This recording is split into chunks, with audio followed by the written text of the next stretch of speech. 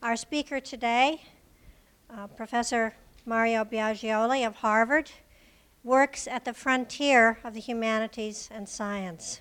He's in the History of Science department. He has a PhD from Berkeley in the history of science. He's taught at UCLA, Stanford, and in Paris. But he has done a number of things besides history of science. He started out in computer science. He tells me in the olden days when it was all mainframes. And then he did an MFA in museum studies and the history of photography and was a working photographer for a number of years. Now the work that he does combines humanities approaches and a science topic. He has written a book, Galileo's Instruments of Credit, Telescopes, Images, Secrecy, and has also written Galileo Courtier, which has been translated into German, Portuguese, and Greek. His edited books include Scientific Authorship, Credit and Intellectual Property in Science, The Science Studies Reader, Artisans and Instruments, 1300 to 1800, The Scientific Revolution as Narrative, and Located Knowledges, Intersections Between Cultural, Gender, and Science Studies. His current project is Scientists' Names and Scientific Claims, a book on the history of authorship, intellectual property, and credit in science. He speaks to us today on Galileo and Kepler. Welcome, Professor Biaggioli. Thank you very much.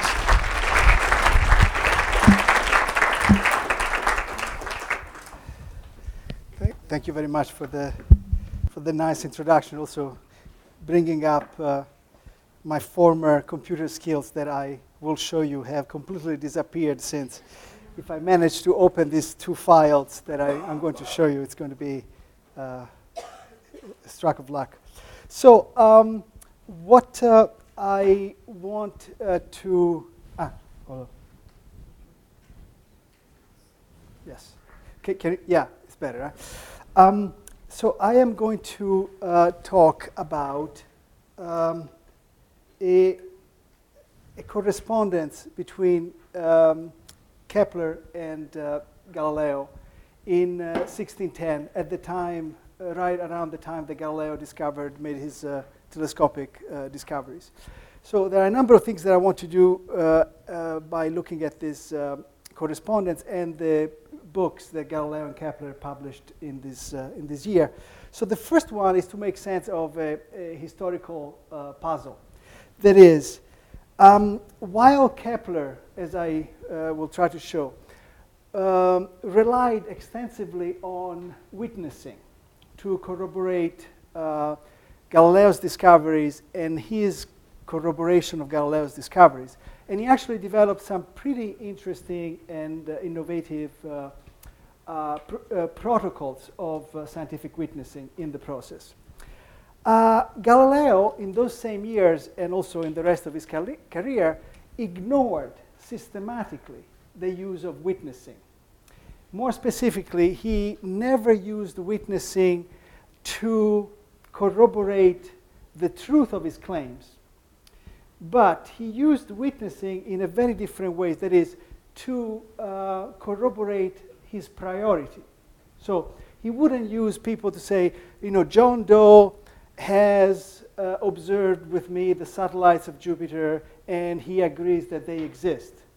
He would say, John Doe was with me March the 7th when I discovered the satellites of Jupiter. Okay? So the act of witnessing would be about the time of the discovery, not the content. And instead, Kepler does exactly the opposite. Kepler is not concerned with priority, but is concerned with witnessing as a way to corroborate a claim, an epistemological claim. Now, the reason why I got interested in this is because, first of all, I was struck by this stark difference between Kepler and Galileo, and this is a difference that emerges precisely as Kepler is trying to help out Galileo, silencing the skeptics, those people who are skeptics about his discovery. So this is a correspondence between the two about what's the best way to convince people that specifically Jupiter has for satellites, as claimed by Galileo. So this is the first thing. The second thing that I find interesting about this material is that witnessing has become a very important topic in the history of early modern science, especially people who work on the history of the experimental sciences, say Boyle experiments on the air pump and so on. They have stressed, and actually they have built an entire argument around the fact that without witnessing by socially credible people, facts cannot be stabilized. That is, it's only if you manage to line up, for instance, in the case of Boyle, somebody who is an aristocrat and people of similar status. So it's only by adding social credibility to a claim that you can make it stick. Okay? So at this point, I would say that this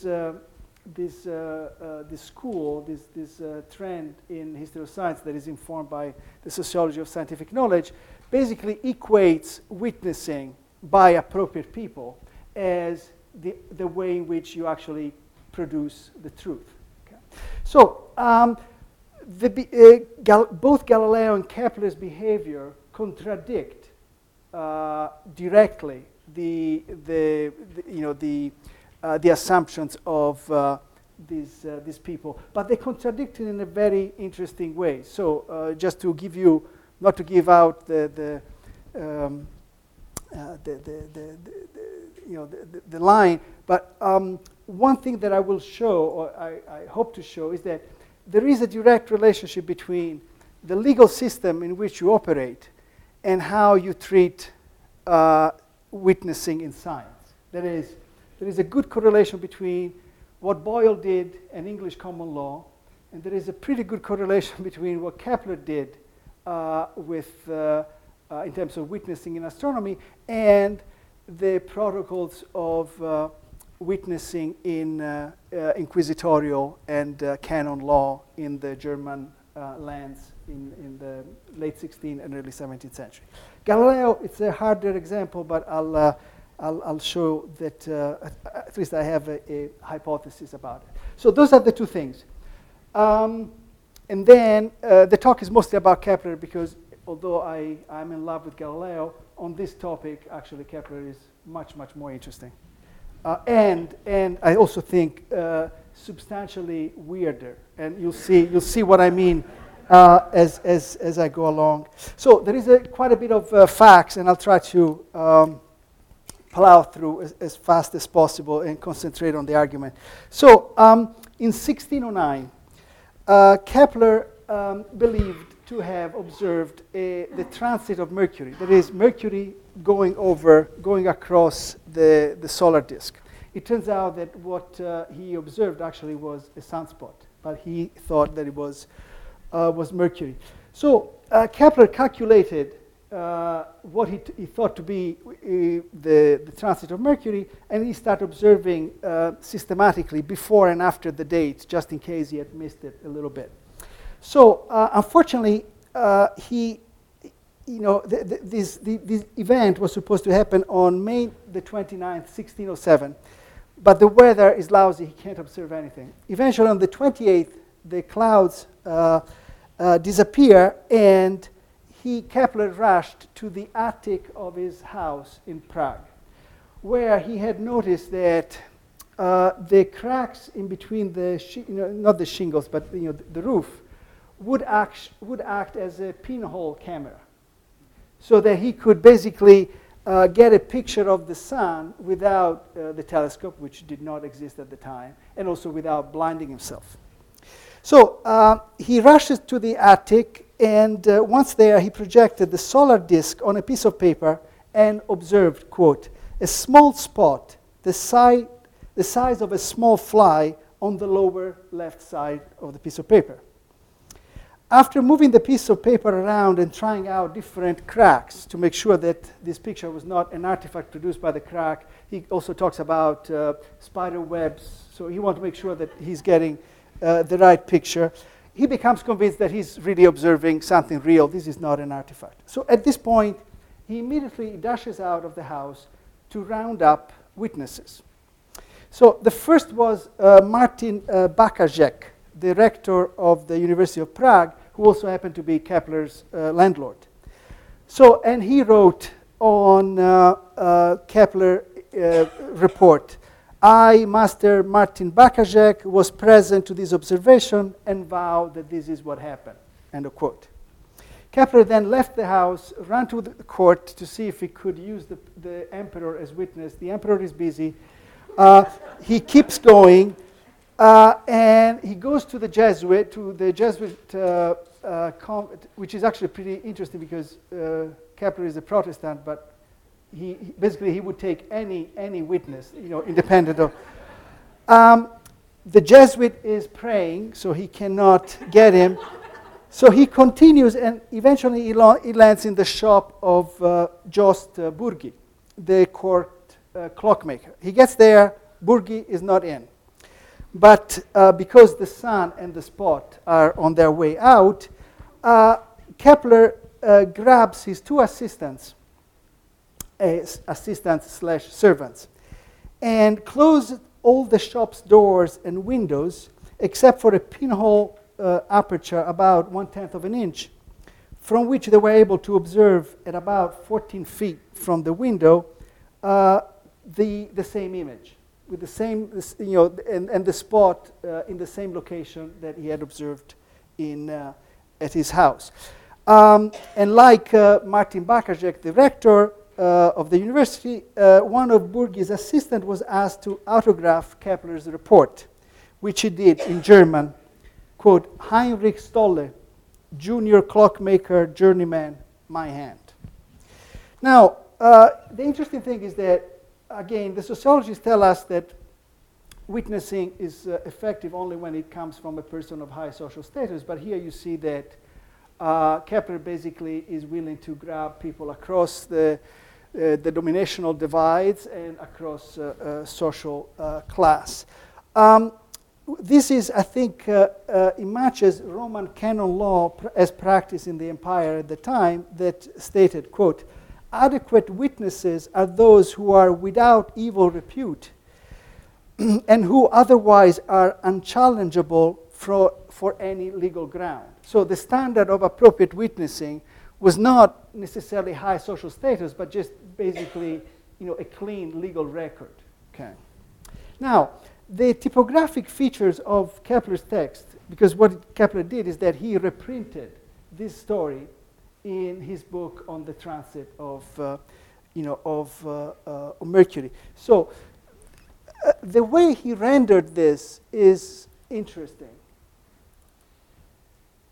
So this is, so you see, throughout the text, he used these quotation marks to mark the section that is his report about the observation. And then he switches to the interpretation of the event, right? So this is what he wrote at the time. So after the section above, he writes down, that's the signature quote of Martin Bakajek. So he basically renders he tries to simulate the signature in the text, and in the case of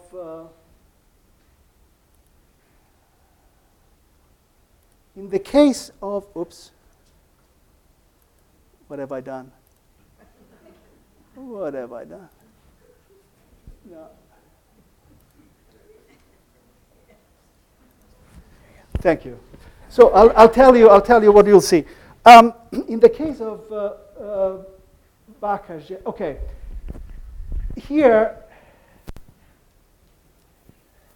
it talks about Justus Burgi. So this is the signature of Stolle that is printed in Gothic. And in the other page that I closed, Kepler says that the text he had written and that Stolle had signed was in German because Stolle could not understand Latin. And that is then translated into Latin by Kepler. Okay. So this is not just the use of witnessing. He's really trying to be if you want, as legalistic as possible. He introduces the text and then the signature underneath the part that the person has witnessed. In the case of Stolle, the text was written in German, and he says that Kepler has translated in Latin, and the signature is printed using a different font. So this is not just saying, John Doe witnessed what I did. Now, it's also worth seeing that in the description of Bakacek and Stolle's identity, is not just the signature. Kepler writes down who these people are. He says the witness is an assistant to Jos Burgi, the maker of automata, who was a spectator. And then, elsewhere he says that Bakacek was the rector of the university. Now, again, I read this as a specific reference to Roman canon law that says that when you have a witness, you don't need to put down just the name. You need to put down some information so that the police can track down the witness. Okay, so this is not just identity. This is a way to put down the address of the witness. Now, Kepler's use of witnessing became much fancier in a couple of years later when he wrote a book in which he tried to support Galileo's discoveries, Galileo's telescopic discoveries. So in the summer of 1610, Kepler managed finally to observe the satellites of Jupiter. It was only at the time that he managed to get a telescope that was good enough to see them. And so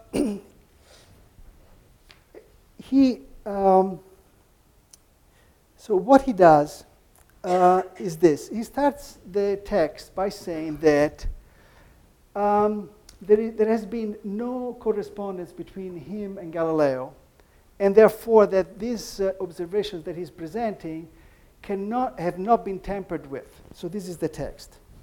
Prague is my witness that these observations have not been sent to Galileo. Actually, it is for this reason that I have not written to him recently, despite the fact that I owe him a letter. And those to whom I have communicated these observations in generic terms have not been able to copy anything from my papers kept at my house. Similarly, Galileo has not been able to send them his observations because only a few days have passed. You can therefore rest reassured that there has been no communication. So when it comes to observing, Kepler reports the provenance, ownership, and technical features of the instrument he is using, and as well as all sorts of slight modification in the apparatus, and then he names the people who are witnessing with him. Now, he doesn't relate, then he does an interesting thing. He doesn't relate the credibility of the witnesses to who they are, but actually he relates the credibility to how much they would lose if they lied. So Ursinus, so again, the issue is not that says, look, so-and-so is a baron, so he would lose face as a baron by lying. He's saying, no, you don't need to be a baron to damage your reputation by lying, especially if you are young. So Ursinus is the youngest of the observers and the least prestigious. Nobody really knew who this Ursinus was. But that does not mean that he has less to lose than a more senior scholar like Thomas Saget, another of the witnesses. Quote, an Englishman already well known for his books and correspondence with famous men, who therefore cares dearly about the reputation of his name. End of quote. According to Kepler, because Ursinus is, quote, passionate about astronomy, loves the discipline, and has decided to practice it as a specialist, it would not even cross his mind to ruin, right at the beginning, the credibility necessary to a future astronomer with a false testimony. So that is, basically, he's doing like actuarial, calculus of how much reputation, Ursinus would lose, over his lifetime. Now, the interesting thing is how the witnessing happens. So, this is Kepler. Each of us had to draw in silence with chalk on the wall anything we had observed without making it visible to the others. After that, we would look together and simultaneously at each other's pictures to check our agreement. So Kepler then maps the consensus. So basically, they observe silently, they make sketches, and they share the sketches after the observation is done. Kepler then maps both the consensus and the disagreement of these various observations, often specifying which observation people had conducted after being told what they could expect, and what observations instead were conducted without being told what to expect. Okay. Now, Kepler's protocol resembles Roman canon law practices. I say resemble because it's really not a one-to-one relationship.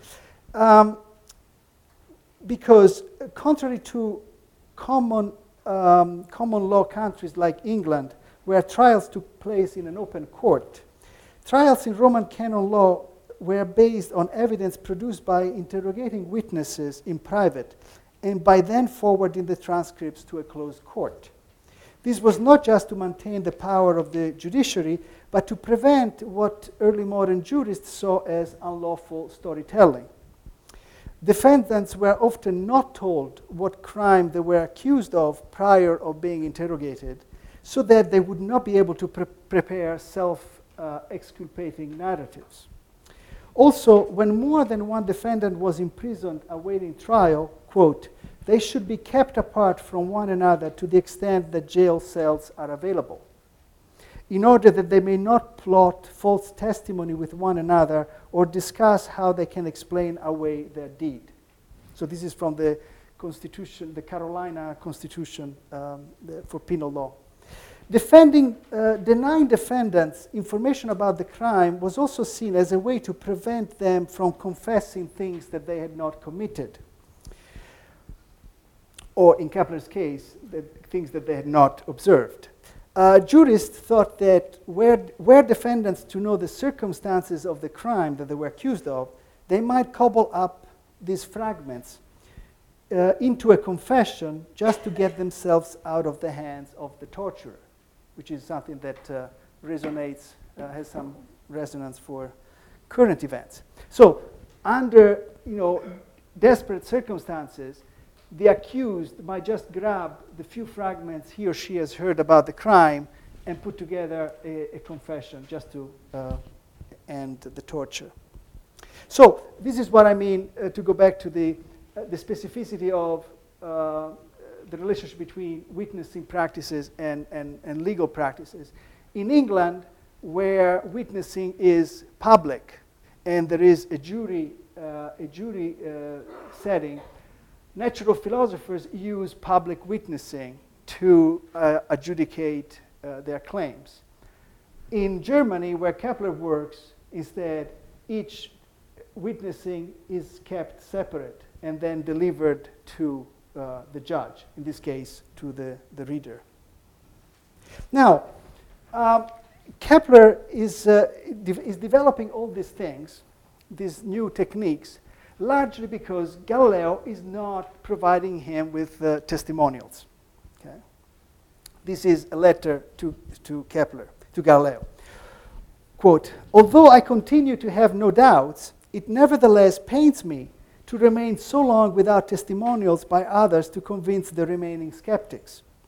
I'm asking you, Galileo, to produce other testimonials as soon as you can. From the letters you have sent to various people, I have learned that you do not lack witnesses. But I cannot cite anyone except you to defend the credibility of my letter, that is a letter that he has already written to endorse Galileo, to support you. The authority of the observations rests solely on you. Now, here, what Kepler continues to articulate in the rest is that, look, you have witnesses. I know you have witnesses. Why don't you make them publicly available? And then he says, look, you think that this is a philosophical argument. It's not. Because you have written in a fashion, meaning you have written the book, Galileo's book, in which he described his telescopic discovery, as, if you want, popular science, was a book that was really aimed at a wide range of audiences. Basically, he says, the issue here is not your interpretation of the events, is rather, quote, whether you consciously lied to the world, end of quote. Okay. So, now, Kepler would come across so far as somebody who really believes in witnessing and that is eager to push this style on Galileo, but it turns out that he actually hates it. And he says that his book has been criticized, I mean Kepler's book, by people who claim that, quote, my arguments are cheap and aimed at pleasing the masses, like those used in a tribunal to respond to questions of fact. Okay. So what begins to emerge is that it's not that Galileo needs to produce witnesses because otherwise other scientists will not believe him. It's more that because he has opted for a popular publication, now he has to play by the rules of, say, quote, the masses. Okay? So neither Galileo nor Kepler actually believe in the need for witnessing. But if you write a popular book, you have to provide witnesses. Now, not only that, in this quote that I just read, where he says, like those arguments used in a tribunal to respond to questions of fact, Kepler goes on to discuss that facts to him are actually something like rhetoric, because facts in tribunals are being tossed around and they're mixed up with all sorts of rhetorical arguments. So actually facts are, if you want, something like one-liners. So the facts are part of juridical rhetoric. They're not part of philosophy. Now, why does therefore Kepler believe in Galileo's claims, and why does he think that it's not necessary to provide witnessing? Now, here things get particularly weird. So Kepler says that even when he didn't have any testimonials about Galileo's discoveries, and even well before he had a telescope to reproduce these claims, he believed in Galileo's claim because of, quote, more secret reasons.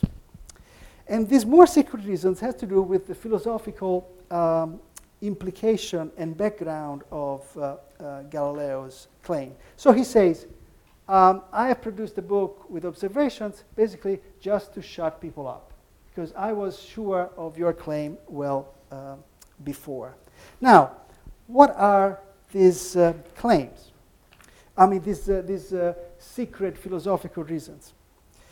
Now, as he discusses the secret reasons for endorsing Galileo's claim, Kepler makes an intriguing statement. He finds Galileo sincere because his book contains things, quote, that are both credible and incredible. Now, he expands on this by saying that claims that are too good to be true are likely to be untrue. Which means that in order to appear to be true, a claim needs to be simultaneously confirm and subvert the reader's expectation. I'll show that actually this belief has to do not with the law, but with Kepler's theology.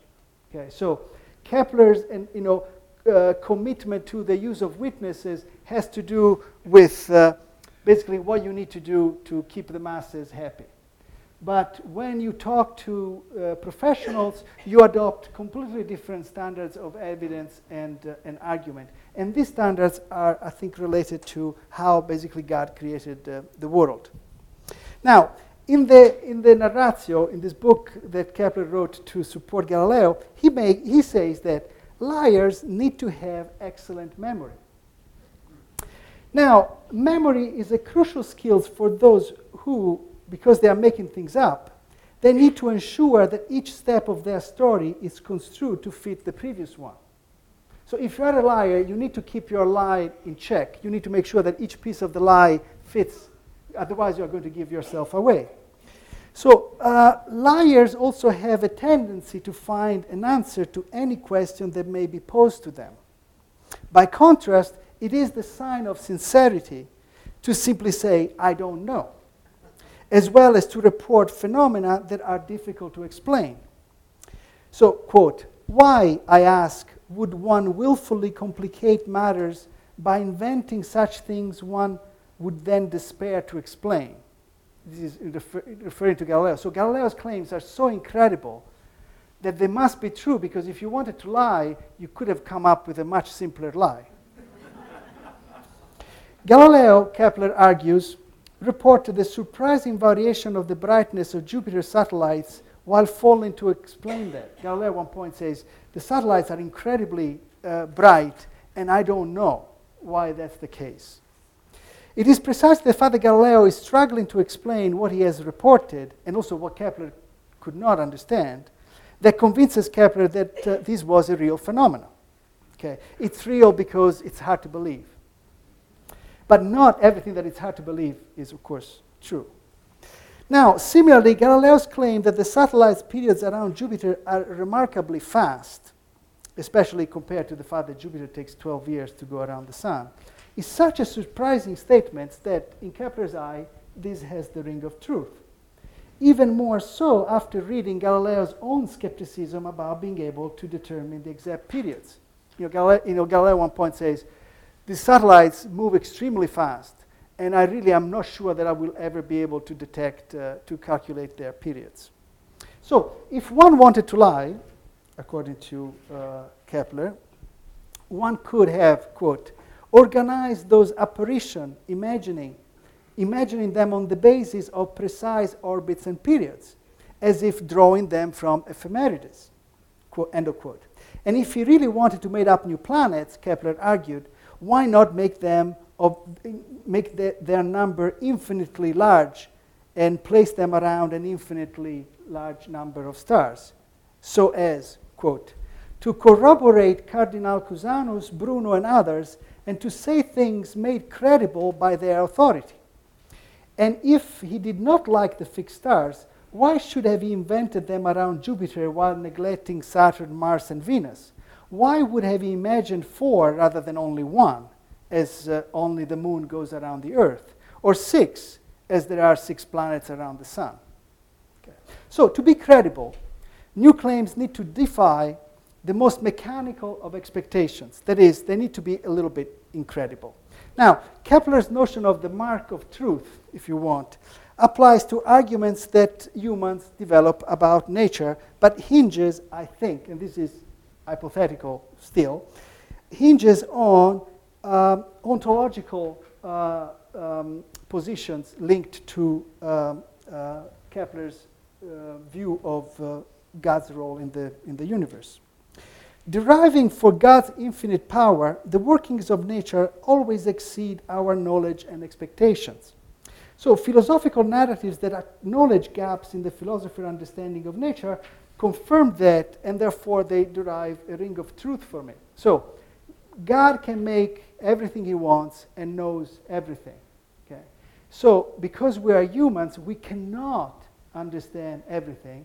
So by telling our readers that we don't understand anything, we come across as truthful. Because if we said that we understand everything, we are either blasphemous or we're just lying. Okay. Now, unlike good philosophers who know and make visible their limitations, liars invent seamless narratives. This is another thing where he talks about the smoothness of the liars' narratives. But even when most intricate and skillful, the liar's fabrications display the smoothness of artifacts, a smoothness that gives them away as just as simulacra. Gaps or statements like "I don't know" in philosophical arguments are the equivalent of, say, the accidental chisel scratch, or the weird brush stroke in an artwork that actually make the artwork look real, as opposed to seamless, as if machine-made. Okay.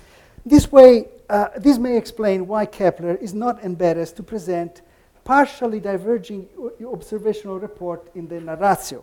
And I will, this is the quote. If, dear reader, you notice some discrepancy, or if, as I believe, you will realize that sometimes I have seen fewer satellites than Galileo, this should not produce any confusion concerning the fact itself. These, in fact, are my first experiments with such an observation. The sky has often been cloudy. The presence of the moon has bothered us, because if you have a very bright moon, it's very hard to observe the satellites of Jupiter. The instrument was not very good, not very easy to use. The telescope mount was fixed, and it was hard to track these satellites. So, basically, while people who have stressed the necessity of witnessing in science, they always talk about how crucial it is to have full consensus, like everybody has observed the same thing. Kepler seems to say that if everybody agrees that they observed the same thing, they're making it up.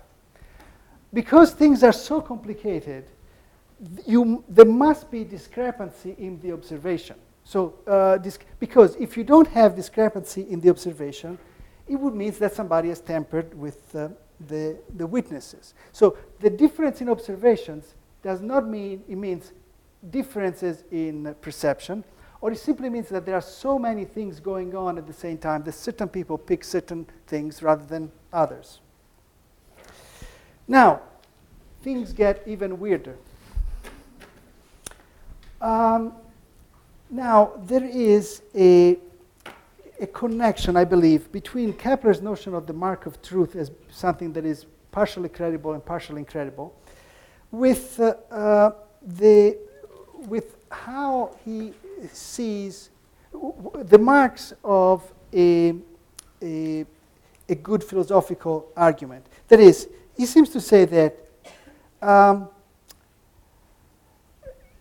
claims that are predicted by philosophical arguments are true, but only when they are predicted partially. Okay? So, to give you an example, at one point, Kepler says that Kepler, years before, had discovered that what he took to be a pretty good relations between the planetary orbits and the 5 Platonic solids, if you nest them one into each other, right? So he says, look, my discovery of this relation was, it both was based on what the ancient had said about the properties of the 5 Platonic solids, but also modified it. Okay? So it cannot be a perfect prediction. This is the interesting thing about, if you think about kind of textbook philosophy of science. You have the theory, and then you have the observation, and the observation is supposed to match the theory. Instead, Kepler is saying that if the theory is this philosophical argument, the philosophical argument is confirmed by partially fitting evidence.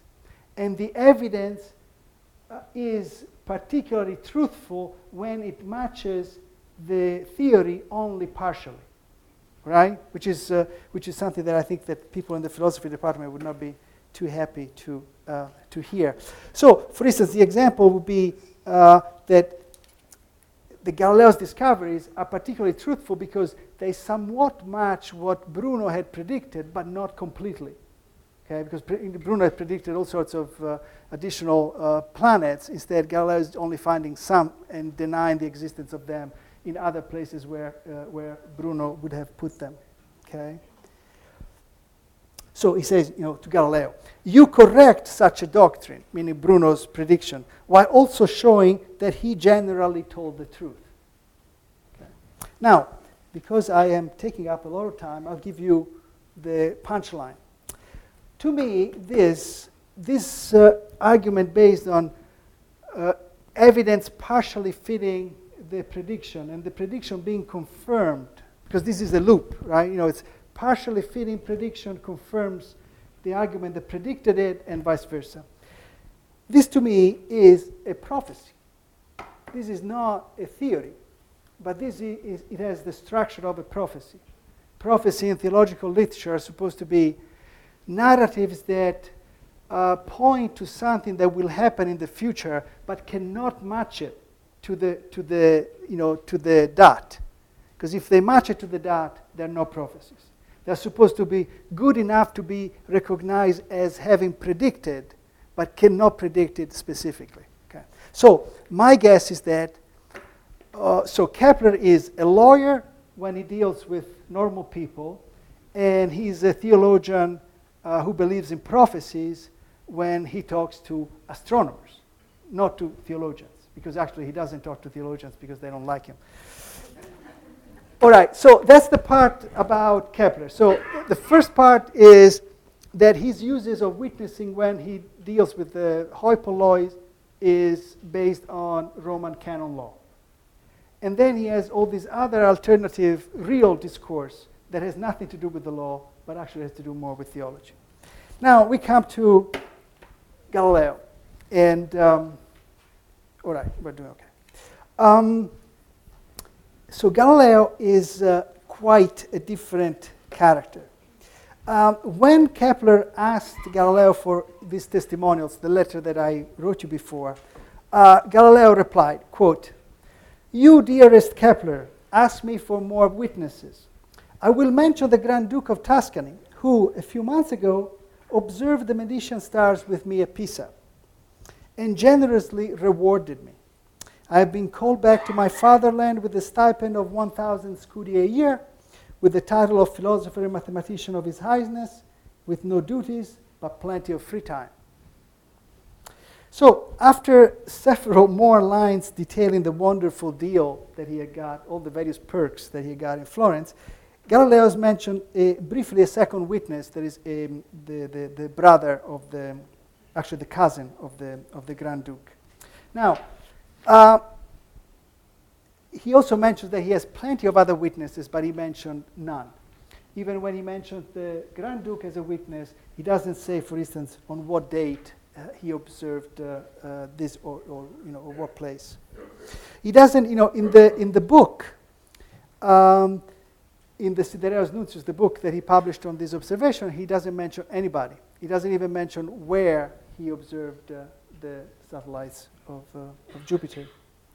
Now, but if Galileo ignores, in fact, Kepler's request for testimonial, he does not ignore the letter. So he replies it, as I've shown, except that most of the details do not concern the circumstances of the replication of his observation at the Medici court, but rather what the Grand Duke had done to reward him.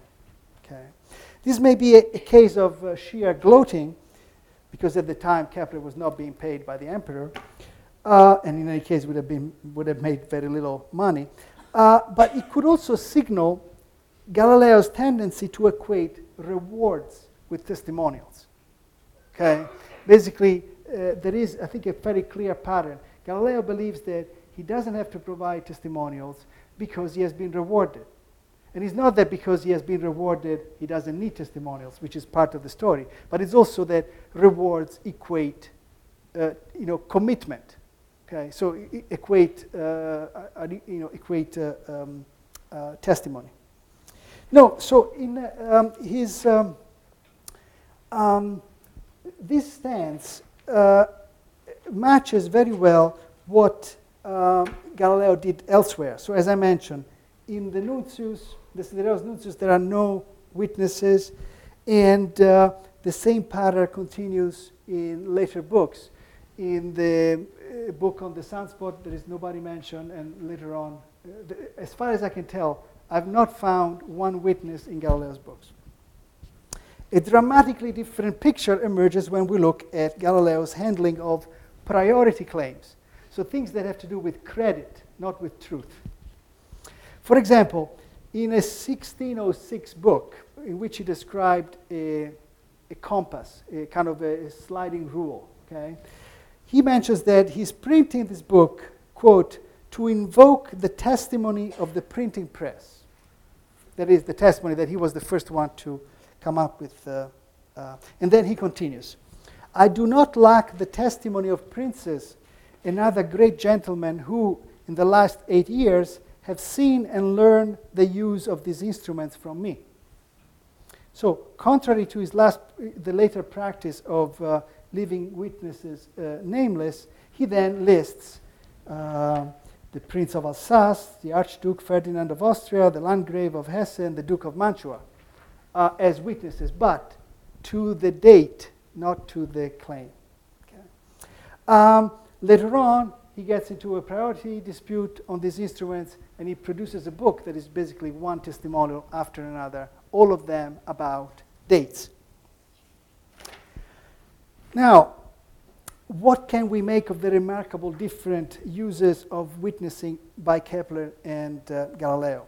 So if Kepler called witnesses to testify to observations but not to philosophical points, because those were part of a different discourse, Galileo invoked witnesses to testify to the date on which observations and objects were produced, but not to the fact that they were true or functioning. So unlike Galileo, instead, Kepler does not demonstrate any interest in priority claims. So receipts as testimonials. A second look at Galileo's letter to Kepler, where he says, well, you asked for testimonial, I'll just tell you the Grand Duke, and he gave me a great deal to come back to Florence. Now, the Grand Duke, the sociologist of science would simply say, well, this makes perfect sense. The Grand Duke is somebody extremely credible, so Galileo is using the name of the Grand Duke to buttress his claim. And actually, this is a claim that I made too 15 years ago. Now I'm backtracking. So what I think is instead happening is that Galileo is stressing what the Grand Duke did in response to his observations.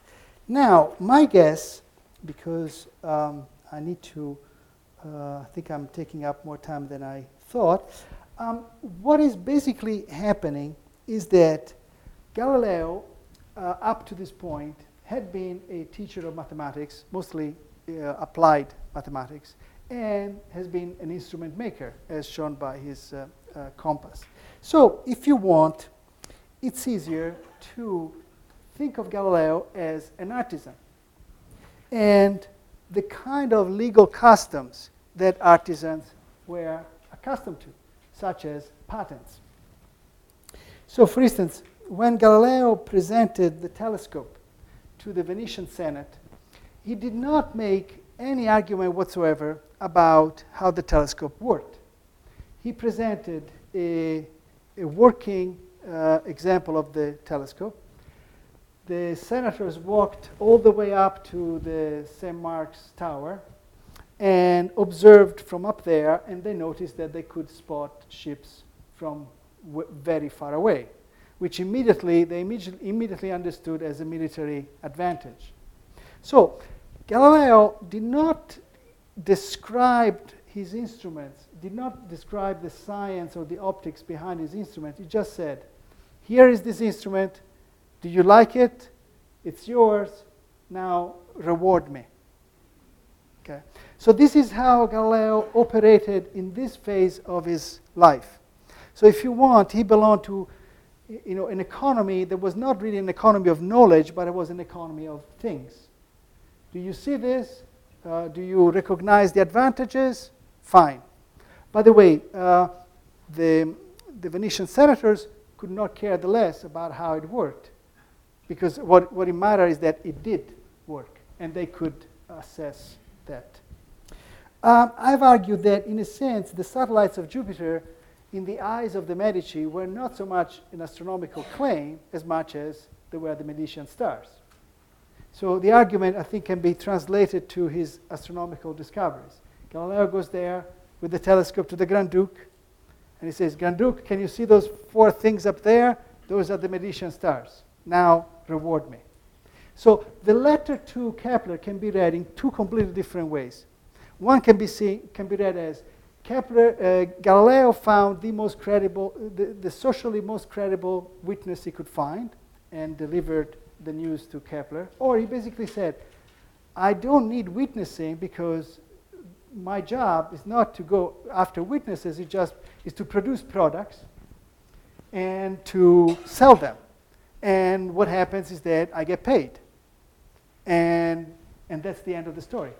as far as Galileo is concerned. So this is, patent law wasn't really articulated at this time, so I can't say that, well, in the same way that, Kepler drew from Roman canon law and Inquisition practices, Galileo simply drew from patent law. I can't quite say that, but that's what I would like to say. So the absence of witnessing is a reflection that Galileo, even when he made what were subsequently seen as claims about nature, and I'm sure that to some extent that's also what he thought he was making, but he presented them not as claims about nature, but as monuments to the Medici dynasty.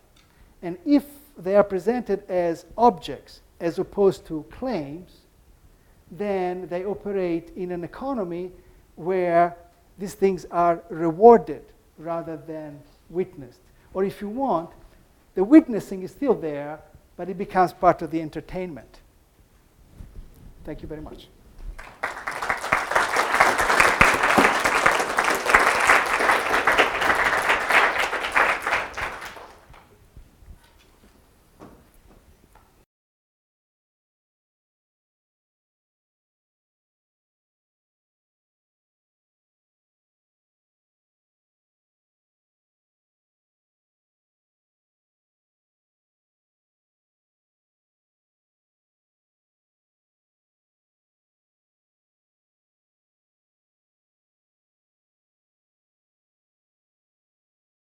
Often communicated, not so much laws or theorems, but other discoveries, he communicated them in cipher.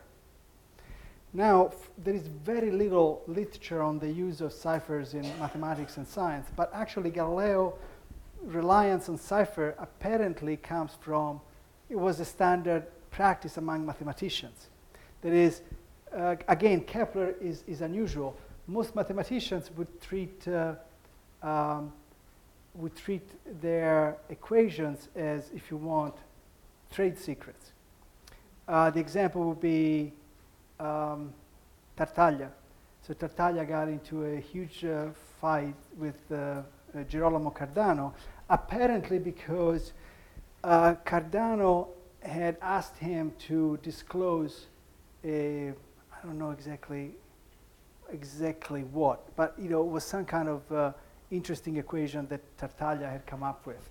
But then, after the disclosure, he had not done what he was supposed to do, and which led to all this back and forth. So, but in this case, you see that Tartaglia, who was a very much of a practical mathematician, he thought that his work in mathematics was a trade secret.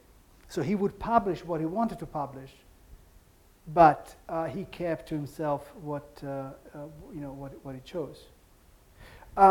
So it looks like, or the same thing with the use of ciphers continues later on, after Galileo. Like Huygens is another good example of people who use ciphers. But there are two things about disclosure that are quite different. In certain cases, there are people who simply don't want to disclose, okay? But then there is a more interesting case, that is people who want to disclose but don't want to be scooped in the act of disclosing. For instance, Huygens at one point came up with, I think it was the cycloid, so the fact that, if you put certain kind of cycloidal cheeks on a pendulum, you get a isochronic pendulum. Right? So he comes up and he immediately applies for a patent. Okay, then sends a letter to the Royal Society, to the Philosophical Transactions, that is the journal, right? Without saying that he has made an important discovery. It's only when he receives a letter back that he tells them what it is. So basically, at least he has a letter from.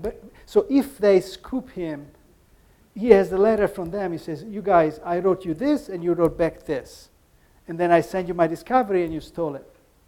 So the use of cipher is very much for the same thing. What you do is that you send out a cipher. So technically, you make your discovery public. That's what Galileo did with the shape of Saturn and the phases of Venus, right? So what can happen is that somebody can break the code and steal your discoveries. But if they don't do that, you send out a lot of letters with a cipher and make sure that everybody knows, and that people start, talking to each other. Oh, Galileo sent us a cipher, but we don't know what it is about. And then you solve the cipher after you know that everybody knows that you have sent out the letter. So in a sense, the cipher is not to withhold in absolute terms. It's just to make sure that you are not going, your discovery is not going to be stolen as you try to make it public. So it would be like, in modern terms, you send out a grant proposal, and somebody, scoops you. The reviewer of the grant proposal is going to plagiarize you. So this is in a sense the danger that Galileo and Huygens are trying to avoid. Okay. So just long answer, but the use of cipher is a typical mathematician practice, and often it's not just for secrecy itself, but if you want, it's really like encryption. You want to send a message, but you don't want it to be, snatched by those that you don't want to see it. So in that sense, it's really encryption. Yes? So the question is about what patents, were at this point, and who granted them. So of course, different countries, different cities have different practices, but there are a couple of things that cut across the various cases. One is that patents are not rights. Today, patents are intellectual property rights. Instead, they were called privileges. So they were gifts. Inventors were not entitled to patents. It was only if either the prince meaning anybody from a bishop to a king, or a city in the case of Venice. It was up to them to grant it. Okay.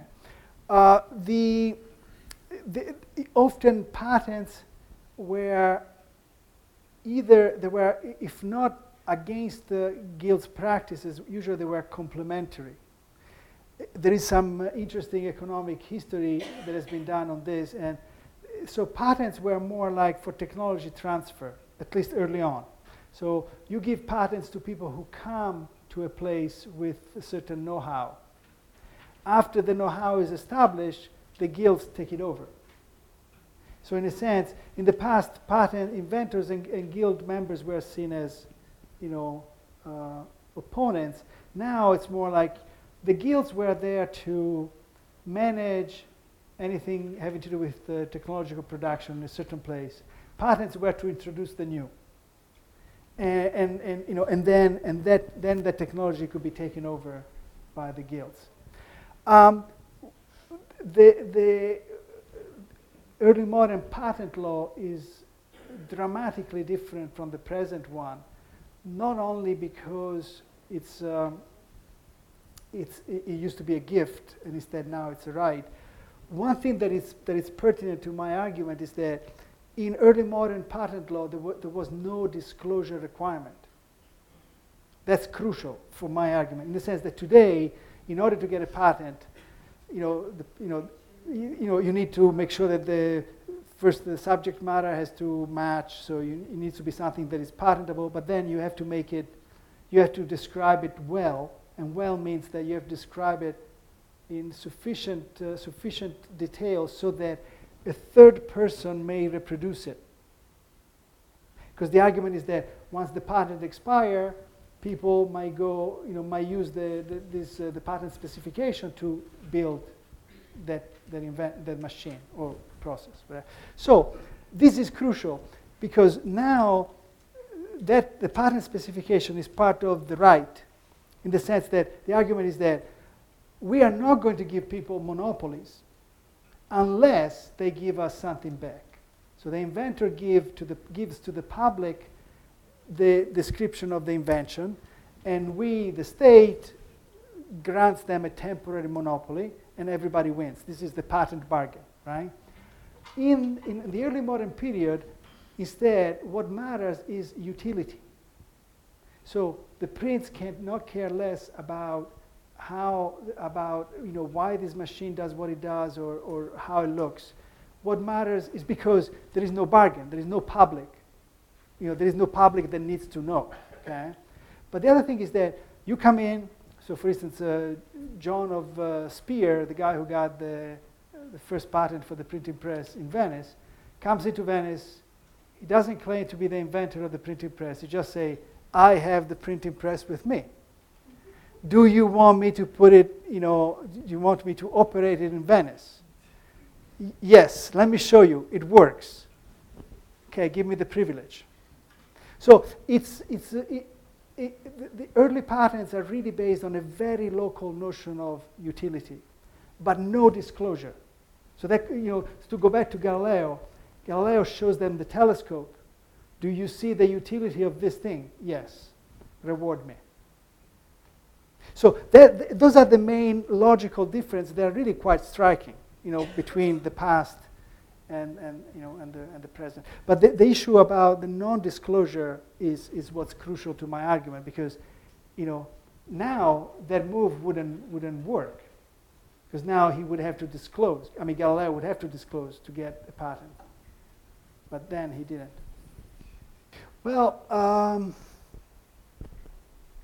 the tension, I would say my guess is no, because the patrons most of the time are not happy to be invoked as witnesses, because that puts their honor at stake.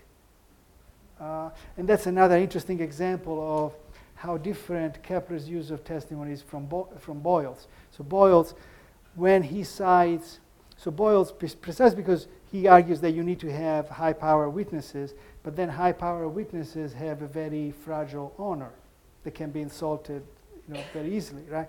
So it could turn very quickly into a dual situation where eventually you end up saying you are lying, and if you tell a noble you are lying, that has all sorts of consequences, right?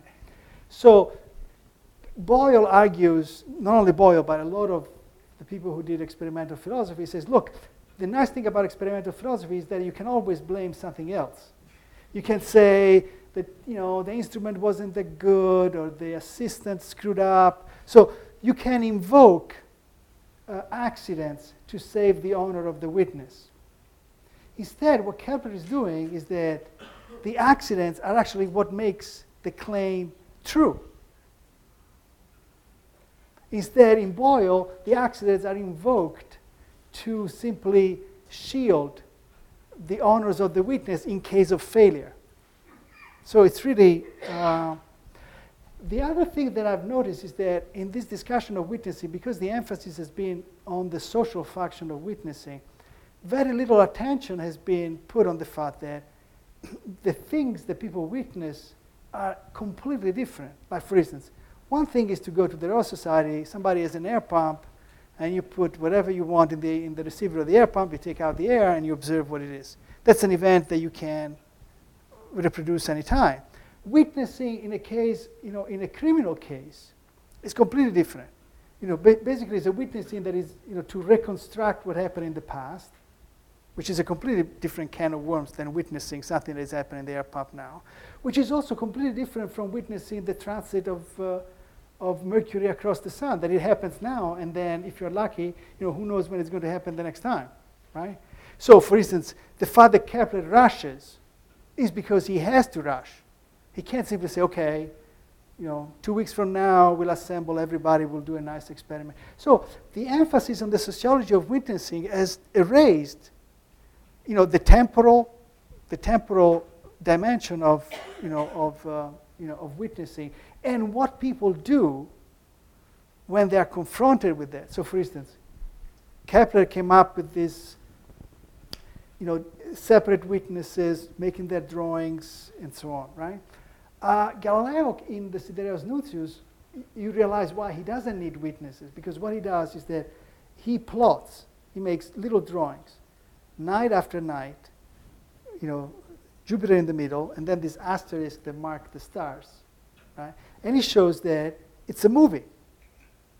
That, if you look at Jupiter once, one night, you might think, okay, there is Jupiter, and then there are those weird shiny things around it. I don't need to believe that these are satellites. You would be right. But if you see 45 pictures of this, and you start seeing that actually these things, if you keep track of them, you see that they move, so that there is a narrative. Then it's the narrative that makes the point, right? And again, in a sense, what Galileo is saying, look, I don't need witnessing because I'm giving you a movie. And the movie, how do you criticize this movie? Unless you say that I'm making it up every night.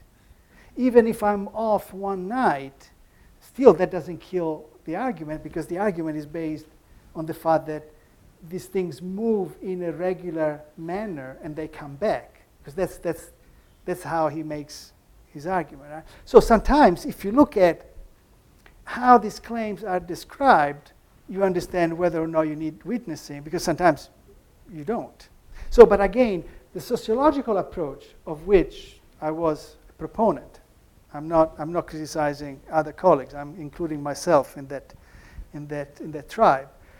In a sense, it bleached the specificity of these cases. And it's not just the specificity, meaning, yes, as a historian, we always know that everything is different from everything else.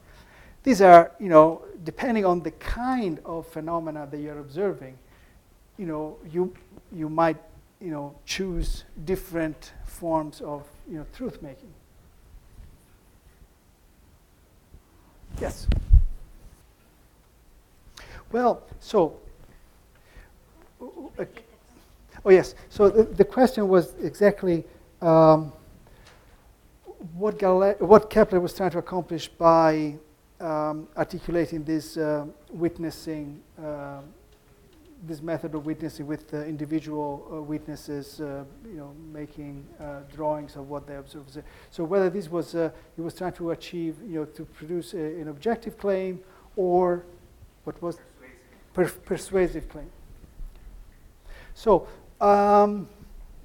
what I can guess is this.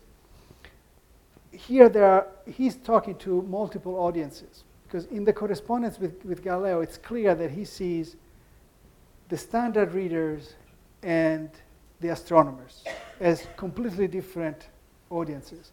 And he actually blames Galileo for not having written a philosophical book, which would have been read by the astronomers. And instead, basically, he basically say, Galileo, you have been stupid. Now you are in trouble because you have made a popular book, and now you have to play according to the game, that kind of game. So that game, Kepler believes that can be won only by abiding to the discourse about facts that one finds in the courts. So the division, keeping the witnesses separate, is a way to address that issue. Basically, you can say, look, I have used the same standards that I used in court, so you guys should be happy. So it's a completely ad hominem argument, okay, I think. About the objectivity. The objectivity, I'm not sure I know how to apply the term to what Kepler is doing, because it seems to me that his framework, like what he would take to be true, is something that, as I mentioned, is really something that is closer to a prophecy. It's more actually closer to an event that confirms a prophecy, rather than to what we would consider a straightforward observation. So I'm not sure I know how to translate objectivity to Kepler. That's I think we're just about out of time, and I would like to thank you very much for your explanation. Of course.